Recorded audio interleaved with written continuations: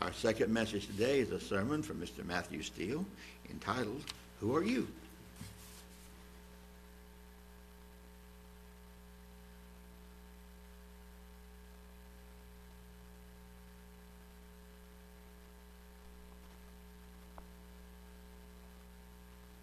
Good afternoon, everyone. Who are you? Do I know you? Hi, my name is, and then your name is, and we introduce one another to one another. First time we meet. Isn't it interesting that, when you're maybe for a person like me, an introvert, forced to meet somebody new. So we ask ourselves, we ask each other a series of questions. What do you do? Do you work? Where do you work? What kind of work are you in? What brought you here today? Maybe somebody new came into church. What brought you here today? We're fundamentally asking a single question. Who are you? We want to know who that person is. To make a relationship, to find out if there's something that they need that we can help with. Lots of positive reasons. And maybe for some of us introverts, all right, who are you? Do I need to be worried about you? But we want to know who somebody is. And then we start to learn about them. And then we learn their name. And then we learn about their character and their foibles and the things that they like and dislike. And then we kind of take their name, and when we share with one another, oh, I was talking to Matt the other day. Oh, which Matt? Well, the good-looking one, the Matt Steele. Sorry, Matt. Oh, okay. And immediately somebody knows who the Matt is and what he's about and what he does and what he doesn't do. Who are you? And so we learn about one another, and we learn about who the individual is, and we know them by their name. And so if you think about it, everybody in here at some point has asked those questions and asked the question of each other. Because there was a time when we did not know one another. Unless maybe we just grew up as kids and we never had that conversation because we've just always been around the people here. But we've asked one another these questions. Who are you? What are you about? And maybe another important part of it is, what do you stand for? What are you really about? What do you stand for? And these questions are familiar to us from the Scriptures. Lots of times individuals in the Word of God, in the stories that we have from the Scriptures, are asking, who are you of one another? One of these occasions we actually find in Genesis chapter 27, and we're going to start in verse 1. It's a very familiar story. And we're going to go through the story of this person, and we're going to ask of this person this question. Who are you? It says, now it came to pass when Isaac was old, and his eyes were so dim that he could not see, that he called Esau, his older son, and said to him, my son. And he answered him and said, here I am. And he said, behold, now I am old. I do not know the day of my death. Now therefore, please take your weapons and your quiver and your bow and go out to the field and hunt game for me. And make me a savory food such as I love, and bring it to me that I may eat, that my soul may bless you before I die. Now Rebekah was listening when Isaac spoke to Esau his son. And Esau went to the field to hunt game and to bring it. So we're familiar with this story, aren't we? We know about the characters of this story. We know who they are. But I think it's still worth asking the question, who are they? So, at his mother's urging, it would seem, Jacob is going to live up to maybe what we've all heard his name means, right? Who he is. It's the definition of who Jacob is. Couldn't have been named better, right? Well, it's kind of an interesting name, Jacob. If you use a Hebrew concordance, you will find something maybe a little unusual about the root word for his name. Because typically in the concordance you will have the Hebrew, the English version of that, and then a list of translations, a list of words of how it's been used. And maybe with the number of times that word has been used. But with the root word for Jacob, there's actually a list of the same word. And I'm going to say it's Acab. It's A-Q-E-B. And there's a list of about 4 or 5 exact same words. And I'm looking at the Hebrew, and it looks like the exact same words. But they have different meanings. And it's really interesting. Some of the meaning of Jacob and the root of Jacob is footprint or footsteps, heel, rear guard, or hind part. Maybe Esau thought his brother was a bit of a butt, so that might be appropriate. It can also mean overreacher. Maybe extending himself out a little too much, getting into something that he shouldn't be in. It can also mean steep, hilly, and rough ground. Rocky, hilly, rough ground. And then finally, it also means insidious, deceitful, cunning. And of course, that's how we know Jacob. That's how we know him.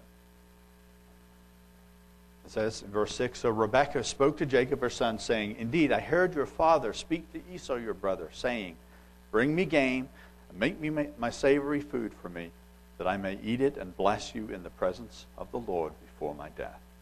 Now therefore, my son, obey my voice according to what I command you. Go to the flock and bring me from there 2 choice kids of the goat, and I will make savory food from them for your father, such as he loves. And then you shall take it to your father, that he may eat it, and that he may bless you before his death. I mean, can you imagine a behavior any more deceitful between a son and his father? And not only that, between a wife and her husband. You know, I know sometimes that mothers kind of intervene for their children, you know, from the mean old grumpy dad. I'm going to save this kid's life right now and carry him away. Happened to me a few times. Not that I deserved anything that was coming to me. But this level of deceit, it's incredible. You know, and we've read this story so often now, it just, well, yeah, that's what happened. But if you really think about it, I mean, some of us have probably, maybe all of us, have maybe lied to our parents. Did you just say what I thought you said? No. You know, we've lied out of that shame or that embarrassment. We haven't, hopefully, engaged in this kind of deceit, to deceive our father. And it's interesting, Jacob has objections, doesn't he? He has objections. He says, look, Esau, my brother, is a hairy man, and I'm smooth-skinned. Perhaps my father will feel me, and I shall seem to be a deceiver to him, and I shall bring a curse on myself and not a blessing. His objection was, I might get caught. Not that this is wrong. Not that we shouldn't do this. Mom, are you gone a little loopy here? What are you doing? Right? I might get caught. But his mother persisted. She said to him, "Let your curse be on me, my son." Yeah, because that's how it works, right? "Let your curse be on me. Obey my voice and go and get them for me." And he went and got them and brought them to his mother. And his mother made savory food such as his father loved. And then Rebekah took the choice clothes of her eldest son Esau, which were with her in her house, and put them on Jacob, her younger son. And she put the skins of the kids of the goats on his hands and on the smooth part of his neck. And then she gave the savory food and the bread which she had prepared into the hand of her son Jacob. So, is this okay? Is this all right for him to do? I mean, after all, the prophecy at his birth, right, said that he was going to rule over his brother, that he was going to be first, that the youngest would be ruling over the oldest. So he's just bringing about what God had already had in mind, right? It was through Jacob that he was going to make this great company of nations. But what would it have looked like if Jacob had rejected this temptation? What would it have looked like if he'd stood up to his mother and said, "No, we're not going to do this.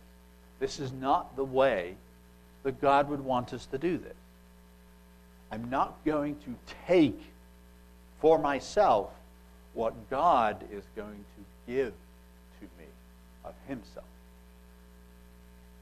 What if he did that? What if he said something like the passage that we find in Psalm chapter 17, verse 1? "Hear a just cause, O Lord, and attend to my cry. Give ear to my prayer, which is not from deceitful lips. Let my vindication come from your presence. Let your eyes look on the things that are upright. You have tested my heart. You have visited me in the night. You have tried me and found nothing. I have purposed that my mouth shall not transgress.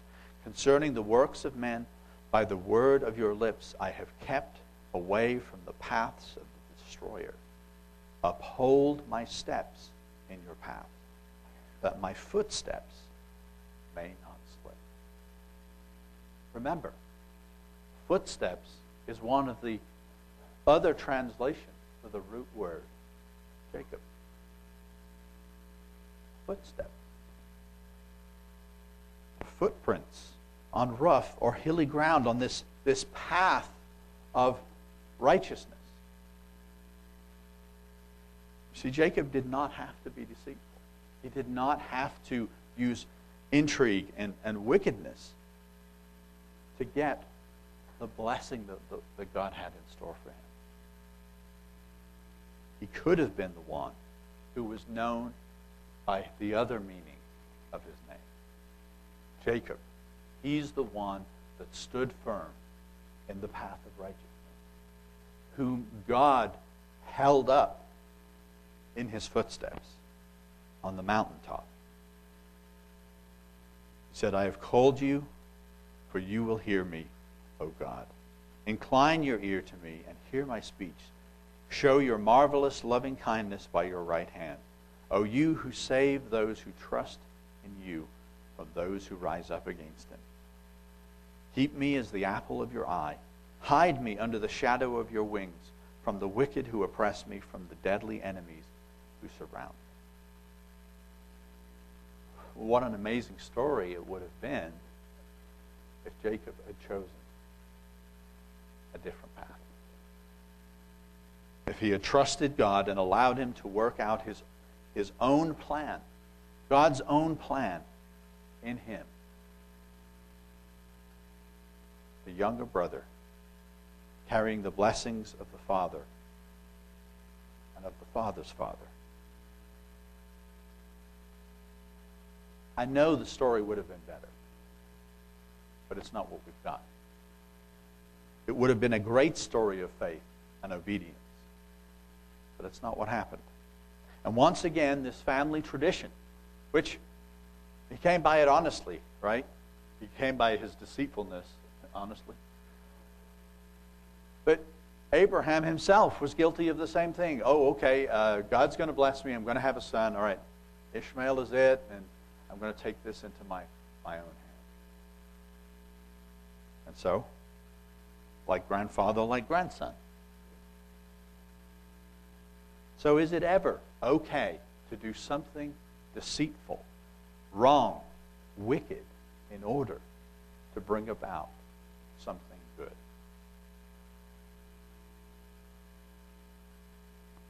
Jacob's story would say no. But picking it back up in Genesis chapter 27 and verse 18. Excuse me. It says, so he went to his father and said, my father. And he said, here I am. Who are you? Who are you, my son? Who are you? And I'm sure, maybe to a certain extent, Esau and Jacob would have sounded similar. They're brothers, right? The same dialect and maybe sounded similar. I remember as my voice broke, people would they would call the house and start having a conversation with me like I was my dad. I sounded like him. But there's a difference, isn't there? And eventually, started to wonder, well, who is this? So Isaac asked, who are you? Who are you, my son? Of course, that's a larger question. Even now, Jacob had a chance to stop this. He had a chance to say, you know what? This is a bad idea. I'm not going to go through with this. He had many opportunities to come out of this deceit and not follow this evil. Who are you, Jacob? Who are you really? Is this who you are? We could ask that question of ourselves. Maybe God is asking that question of us in our life now, like with Jacob. Jacob said to his father, I am Esau, your firstborn. I have done just as you told me. Please arise, sit, and eat of my game, that your soul may bless me. But Isaac said to his son, how is it that you have found it so quickly, my son? And he said, because the Lord, your God, brought it to me. Wow. Now that's a whopper. That is a whopper.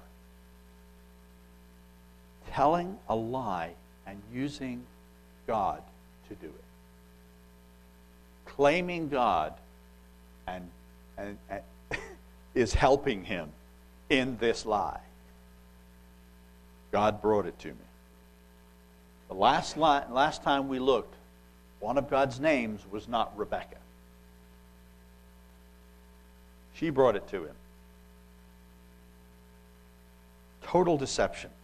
Total lack of respect for his father. I'm just going to fool this old man. I'm just going to fool him. I'm just going to trick him. He's too broken down. His eyes are too faded. He won't know. Now, it's interesting. I was listening last night to a presentation. Maybe you've heard of these guys. Ravi Zacharias. You guys heard of him? He's a really, really, really interesting and very capable public speaker and apologist.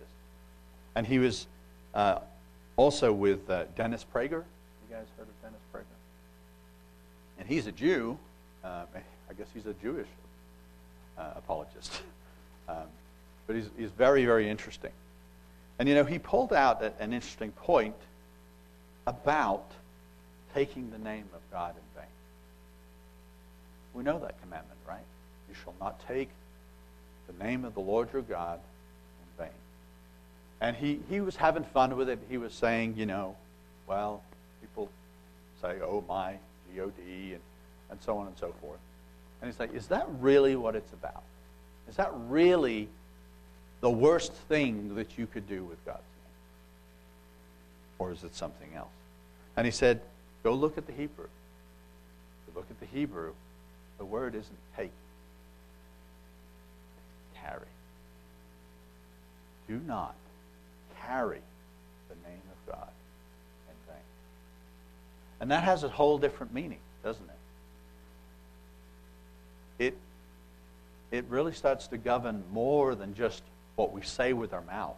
How hard is it to not use profanity with God's name? How hard is that? I mean, maybe if you have a habit of it, it might take you a little while, but you can do that.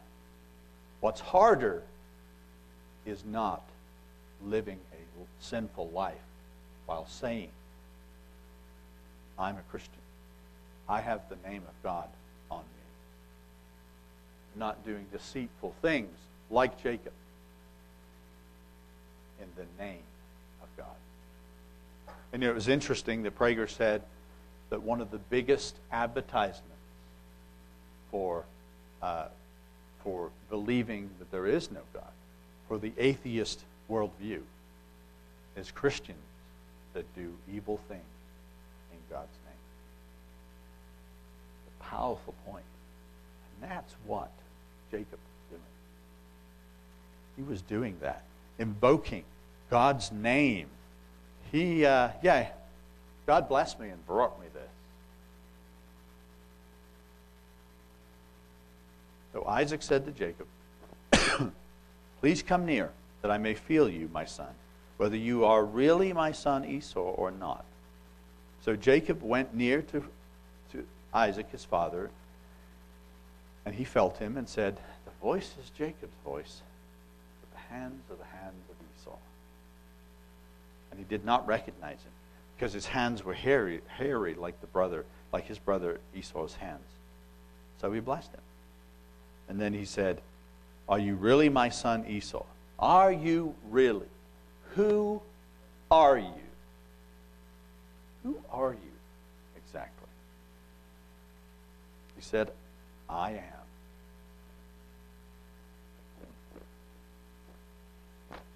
So he said, bring it near to me, and I will eat of my son's game, so that my soul may bless you. So he brought it near to him, and he ate, and he brought him wine, and he drank. And then his father Isaac said to him, come near now and kiss me, my son. Final test. I'm going to get real close. And he came near and kissed him and smelled the smell of his clothing, blessed him, and said, surely the smell of my son is like the smell of a field, which the Lord has blessed. Therefore may God give you the dew of heaven, the fatness of the earth, and plenty of grain and wine. Let people serve you, and nations bow down to you. Be master over your brethren, and let your mother's sons bow down to you. Cursed be everyone who curses you, and blessed be those who bless you. And so the deed was done. Done. And what's really interesting, I don't know if you've ever thought about this, but earlier in the passage, Isaac is saying, I'm going to bless you in the presence of God. That this is a very formal thing before God. And in spite of all this deceit, in spite of all that went on, it still affected. It still had an effect. It was still allowed. In fact, it was still honored. That's a little confusing. Why would God do this? So the deed was done. Instead of having faith in God, instead of allowing God to work out his plan, Jacob took what God wanted to give. He took it by lying, by disrespecting his father, his brother. He obtained the blessing of his father through lies. And incredibly, Jacob then gets something else. He gets grace. Because that's the only reason that the story of Jacob continues, isn't it? Because it could have just stopped right there. You and I look at that story and we're like, well, if I was God, I wouldn't have let him have all of that good stuff. I wouldn't have allowed that blessing to come on him. What kind of behavior is that? Can't reward that kind of behavior. Man, aren't you glad God's not like us? Because how many times have we done similar things? How many times have we deceived not only others, but ourselves? So, the only thing that I can understand in this situation, that this was allowed, is that God gave Jacob grace.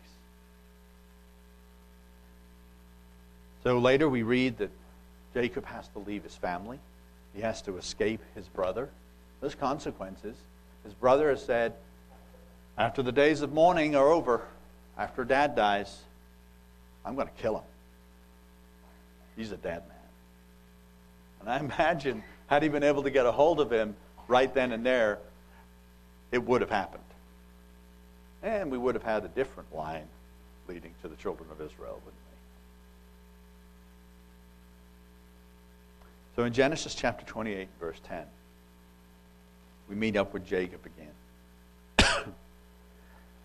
Now Jacob went out from Beersheba and went toward Haran. He's on the run.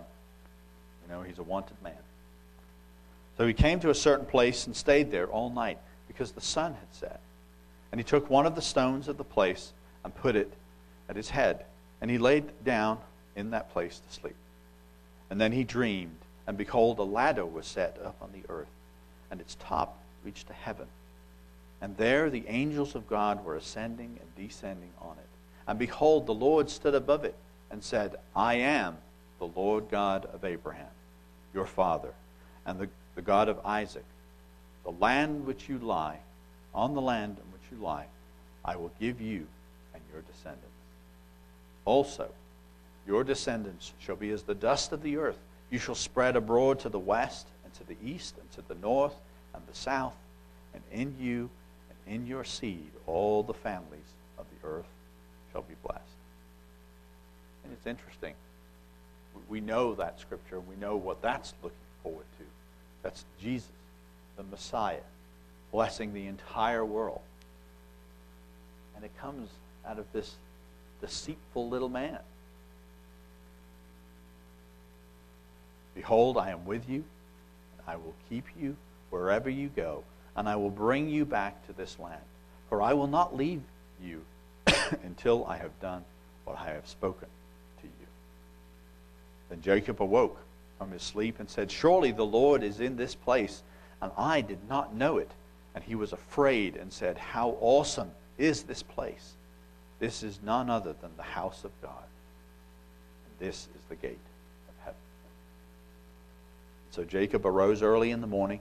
He took the stone that he had put at his head and set up as a pillar and poured oil on top of it. And he called the name of that place Bethel. But the name of the city that had been there Luz previously. Then Jacob made a vow, saying, if God will be with me and keep me in this way that I am going, and give me bread to eat and clothing to put on, so that I will come back to my father's house in peace, then the Lord shall be my God. And this stone which I have set up as a pillar shall be God's house, and of all that you give me, I will surely give a tenth to you. And so he's making some oaths here. He's making some reciprocal promises to what God has blessed him with and given him. And again, we find God blessing this good-for-nothing liar. Why? Why is it that God persisted with this man? In fact, with this entire family. Why did he persist with these people? why does he persist with us? Why does he persist? Why does he keep coming back to each one of us when we have strayed from the path that he called us to? In spite of the blessings that he has promised to us, that we know, we still stray from that path. We still sin. We still walk away. We're still deceitful. Why does God persist with us? Jacob was the youngest. He was physically weaker than his brother. He was clearly a flawed man, and with a very faulty moral compass, wasn't he? Perhaps he was the perfect candidate.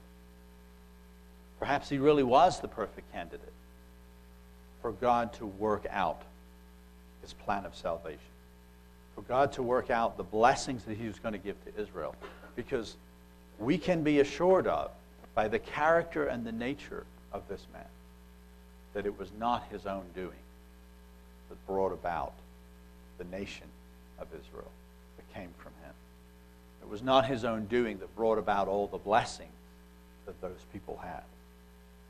Maybe it's another version of God picking the weakest, the smallest, the least qualified, and raising them up and working with them patiently, graciously working with them and building them into something else.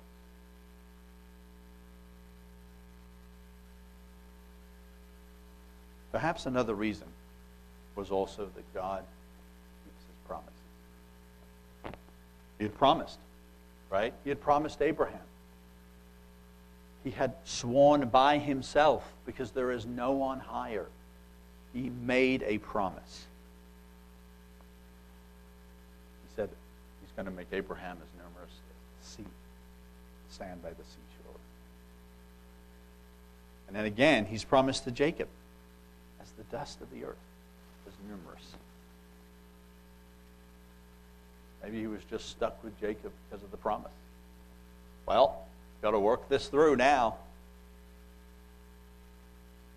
Do you ever feel that?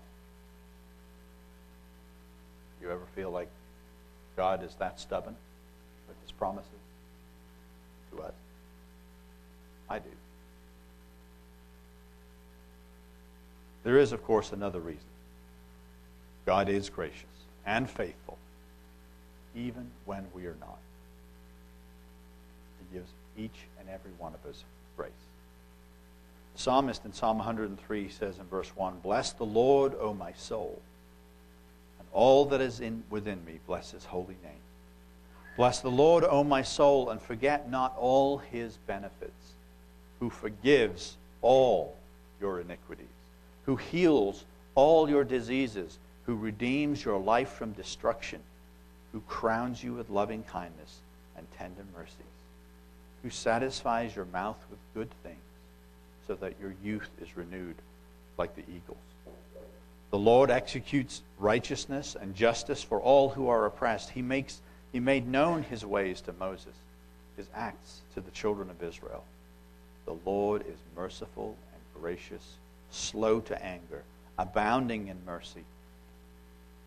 He will not always strive with us.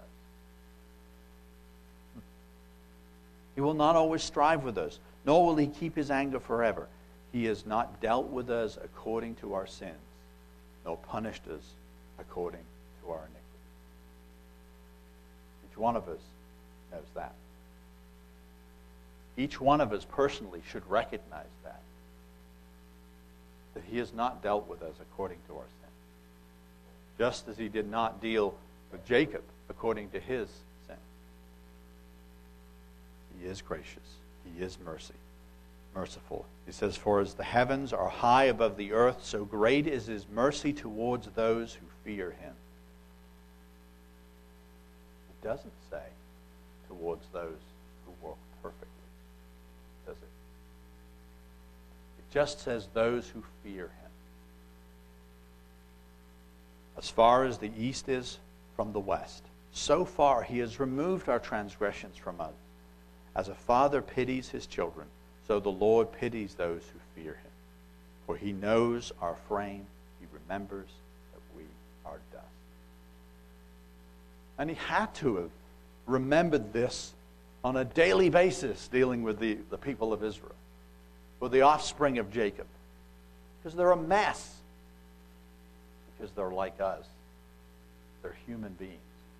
And we are a mess. And he remembers that we are dust. But it's also interesting that in verse 9, there's another point here. He says, he will not always strive with us, nor will he keep his anger forever. And it's interesting for two reasons. Because firstly, he will not always strive with us must mean that at times he does strive with us. And that we strive with him. It takes two to tango, doesn't it? That we strive with him. We struggle with him. We have to deal with him. That doesn't sound nice at all. To strive with God, to struggle with God. And you know, there's two conditions, perhaps, when we are not going to be striving with God. One is, he has perfected us, and we're done. We're complete. Who's there yet? We're not there yet. The other is a little scary. Because then he's not striving with us at all anymore. Not because we're perfect and done. Because we are so far removed and so far away from him. There isn't even any contact. There isn't even any opportunity to clash. We don't want to find ourselves in that position. But you know, I'm not talking about a war. I'm not talking about just open warfare with God and rebelling against him. That's not what this means. It's a struggle. It's not a pitched battle. It's a struggle. The kind of striving that a father and a son might have, especially as that son is getting a little older and he's starting to figure out his way in the world and his place in the world. And there's some conflict and there's some struggling. Maybe even a daughter and a mother. Any parent and any child. It's like that. And there is naturally a time when we are striving and struggling with God for a purpose. Because it says, as a loving father. It says, as we just read earlier, that he is like a loving father toward us. And he sees the incredible potential that each one of us has. But he's just got to remove some junk that's kind of got stuck to us. He's got to clean us off. Take away those flawed, sinful parts to reveal that jewel. That priceless jewel that he bought the field for. So do you ever feel like you're struggling with God? You ever feel like you're going one direction and he's pushing another direction? That maybe he's not, why is he not blessing me right now? Why am I struggling? Why is things so hard? Do you ever feel like that? If so, it's normal. Because it's easy for us to feel like that and then say, God's got it in for me. I'm doing something wrong. I'm such a terrible person. No. He's struggling so that he can shape us. He's coming against us to redirect us because he cares for us. We will struggle with him. And so it was with Jacob. In fact, Jacob had to learn lots of lessons. He had to learn what it was like to be deceived himself. He had to learn what it was like to live with liars and cheats, just like himself. He had to learn how to run away with his family so that he could get away from the control that his uncle put upon him. Otherwise, he might not have ever been allowed to leave. He had to secretly run off with his own family. He had a lot of struggles. And in every step of that story, you see that struggle and the struggle with his own nature. He was still trying to use his own imagination and his own cunning. Remember all the things he did, throwing the branches in the water to make the animals of a certain coat type. He's using this noggin. Smart guy. Again, instead of just trusting God, he was struggling against God instead of just allowing God to bless him. Who was he? Who was Jacob really? Because he was a strange mixture of deceitfulness and faith, of trusting God and accepting the promises, but then having to engineer the outcome himself. Who was he? He was certainly in a struggle. But then he comes to a moment that he can't control. And he tries to, but in the end he's forced to come to this moment, and he has to do something that he's probably never fully done before. He has to stand on faith alone. And it starts with a struggle. It starts in Genesis 32 and 22. And he, Jacob, arose that night and took his 2 wives, his 2 female servants, his 11 sons, and crossed over the ford of Jabbok. And he took them and sent them over the brook, and then sent over what he had. And Jacob was left alone. And then this guy comes out of nowhere. This man wrestled with him until the breaking of day. All night long. This wrestling match. And then when he saw that he did not prevail against him, he touched the socket of his hip, and the socket of Jacob's hip was point out of joint as he wrestled with him. And he said, "Let me go, for the day breaks." And he said, "I will not let you go unless you bless me." And so he said to him, "What is your name? Who are you? Who are you really? What do you stand for? What is your name?"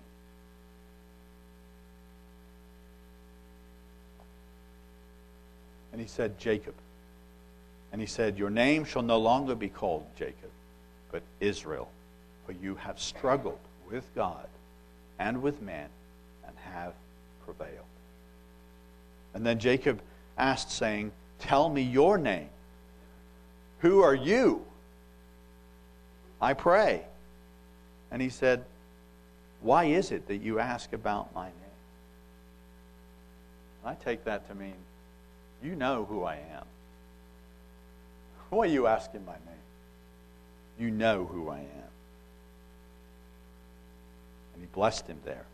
And so Jacob called the name of the place Peniel, for I have seen Elohim. I have seen God face to face, and my life is preserved.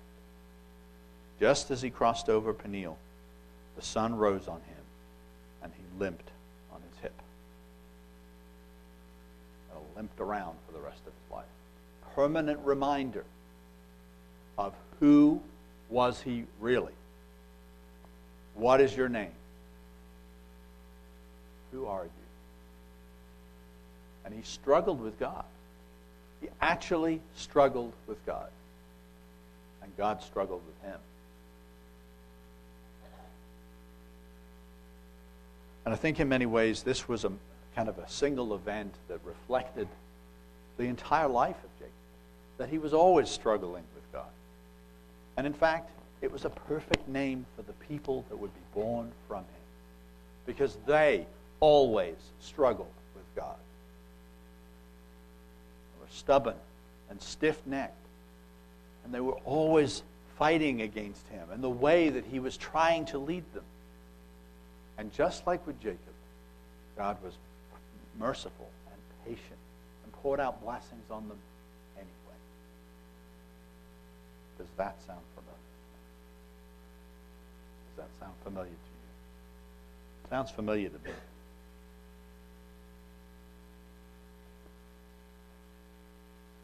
He struggled with God, but God poured out his blessings. And I really do think, though, at this moment, something changed in Jacob. On that night, through that experience. And the reason I think that is for two reasons. And the first is what we see that happens after this. In chapter 33 and verse 1.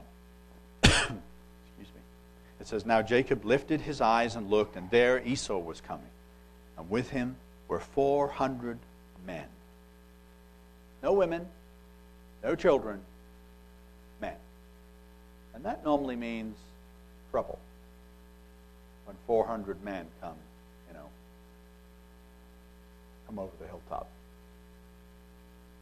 So he divided the children amongst Leah and Rachel and the two maidservants. And he put the maidservants and the children in front.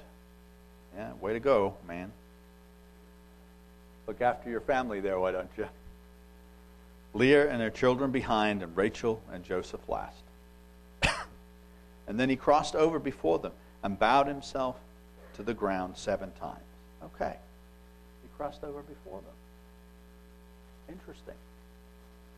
Maybe we're seeing a change in Jacob. Maybe we're seeing a change in this man. Who is he now? Is he Jacob anymore? Or is he Israel? Until he came near to his brother. And so now the moment of truth, right? This is the moment of truth. Because there is nothing that Jacob can do.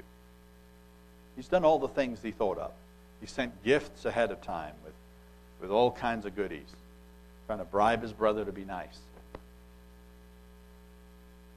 It's the moment of truth. In the end, he just had to stand before his brother and trust God. You have to trust all those promises.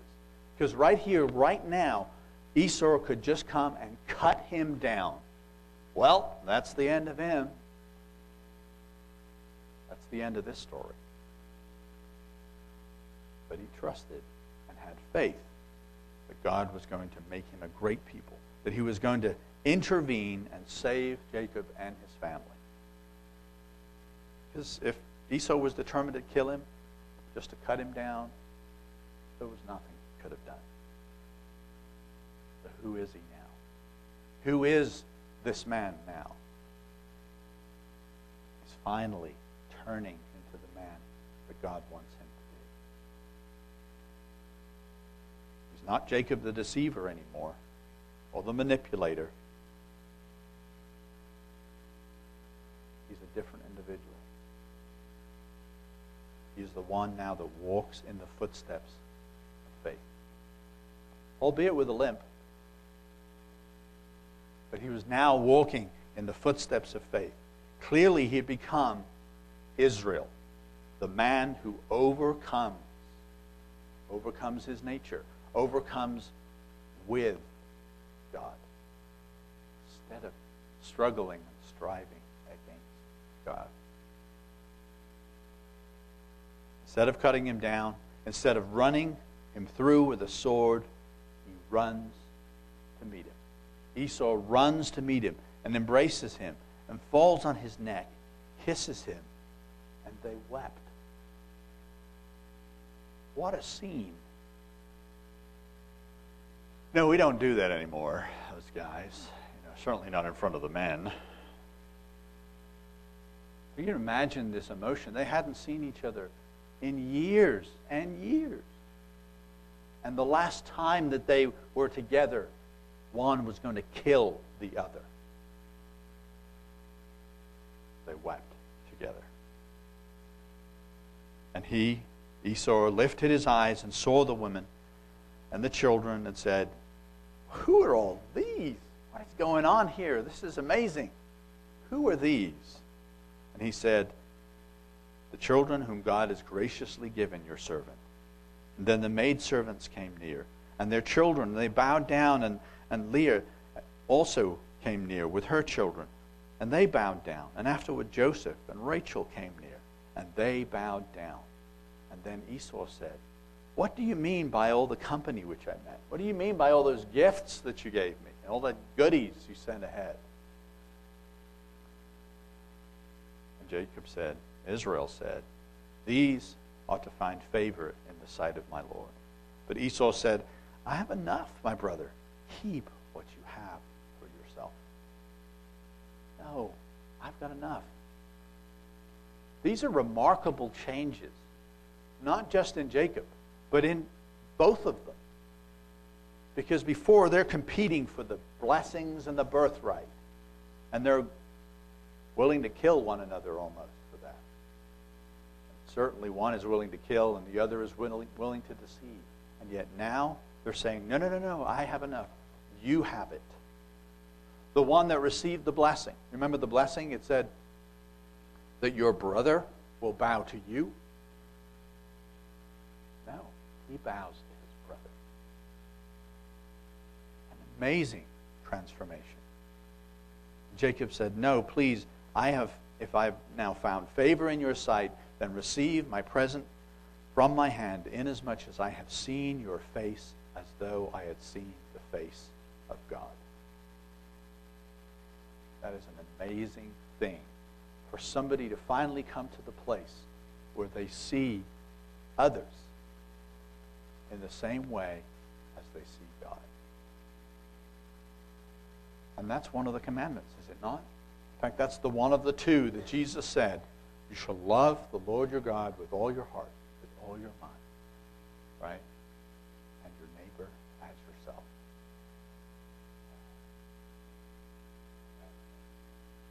Please take my blessing that is brought to you. Excuse me. Because God has dwelt graciously with me, and because I have enough. So he urged him, and he took it. So now Jacob, the one that's the deceiver and stealing and taking things by lies, is saying, I have enough. He's a changed person. Who is this man? This humble, conciliatory, faithful man. Is this Jacob? No, it's Israel. Standing with God as his only defense, restoring, at least in symbol, restoring some of what he took. He stole the birthright. He stole the blessing. And what was he doing now? He was, at least in symbol, giving back, trying to make an amends for what he had done. I have enough. Please take it. I have enough. And he healed, both of them, healed this rift, this terrible rift that should not exist between brothers. You know, in many ways we might think, well, Jacob is not the best example for us in the Word of God. I'm not going to pick Jacob to mirror my Christian walk after. But yet, he's really just like us. We really can find things in Jacob that we can find in ourselves. And certainly, the narrative and the story of Jacob's children and the children of Israel, well, they pull out every facet of the worst kind of human behavior possible. God gave him something really precious and rare, though. Incredibly rare. And so maybe it might not be such a bad individual to think about and incorporate into our understanding of our own Christian walk. Because there was an incredible transformation in this man. The kind of transformation that each and every one of us wants to have. And then he did something that had never been done before. Ever. He gave him a new name. He gave him a new name. It wasn't just a name. It wasn't just, hey, this sounds better. This is cooler than Jacob, Israel. It's got a certain tone to it. Nice ring. Because it wasn't so he could have this, the children of Israel later. They could have been called the children of Jacob. Israel. Part of its word, the elements of this word are derived from the name of God himself. This had not been done before. God gave him a new name, not just so we could just refer to the nation. He gave him a new name so that it would include God's own name.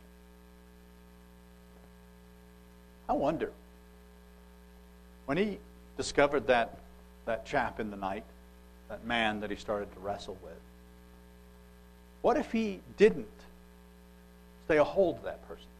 What if he didn't clasp onto that person? What if he didn't struggle quite so much?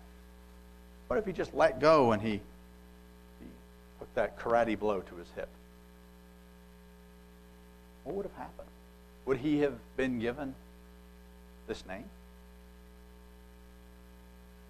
I don't know. Maybe not. Maybe not. What about us? Who are we? Who are we? When we are struggling with God, are we holding on tight and not letting him go? Are we struggling but not giving up? Are we wrestling with him? You know, wrestling, I know Curtis did wrestling. He could probably tell us. Involves a lot of, close personal contact with the person you're wrestling with. Probably, sweat and not your own in the face. And two men wrestling out in the street or in the dirt. Well, blood and who knows what else. Not letting go. Just holding on. Are we doing that? In Revelation chapter 3 and verse 11, Jesus says, "Behold, I am coming quickly. Hold fast what you have." Now, I know I'm taking this a little bit out of context, but I think it works. I think it makes sense. What do we have to hold on to? What do we have to hold fast to? Each other? Oh, we should do that, sure. But I'm pretty flimsy. So are you. You're not going to save me, and I'm not going to save you. So what is it that we should hold fast to? There's only one person we can hold fast to. Stubbornly hold fast to. One of the Elohim. In fact, the same one that wrestled with Jacob is the one that we need to hold fast to.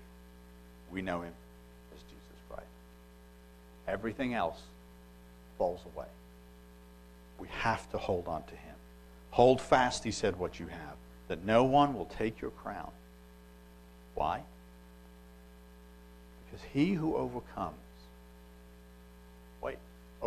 overcomes what? Overcomes struggle. Right?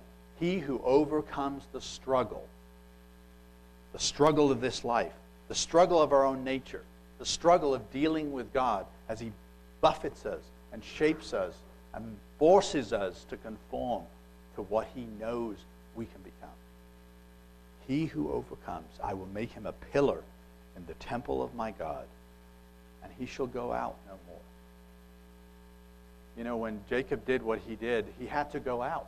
He had to go away. He had to be cut off from his family, from his brother. We will go out no more. We will be cut off from God no more. if we hold fast, if we overcome, He will make us a pillar in His temple. I will write on him the name of my God and the name of the city of my God, the new Jerusalem, which comes down out of heaven from my God. And I will write on him my new name. If we engage in the struggle, if we hold fast, if we are persistent, and we will not give up, we will not leave go until He blesses us, then we will be given a new name. So, who are you? Are you Jacob? Yeah, a little bit. You know, it was Jacob that held on. It's interesting, isn't it? It was the sinful, weak Jacob that would not leave go. But now, are you Israel? Are you the one that has the name of God on you? Are you the one who overcomes, who is called by God's new name? Who are you?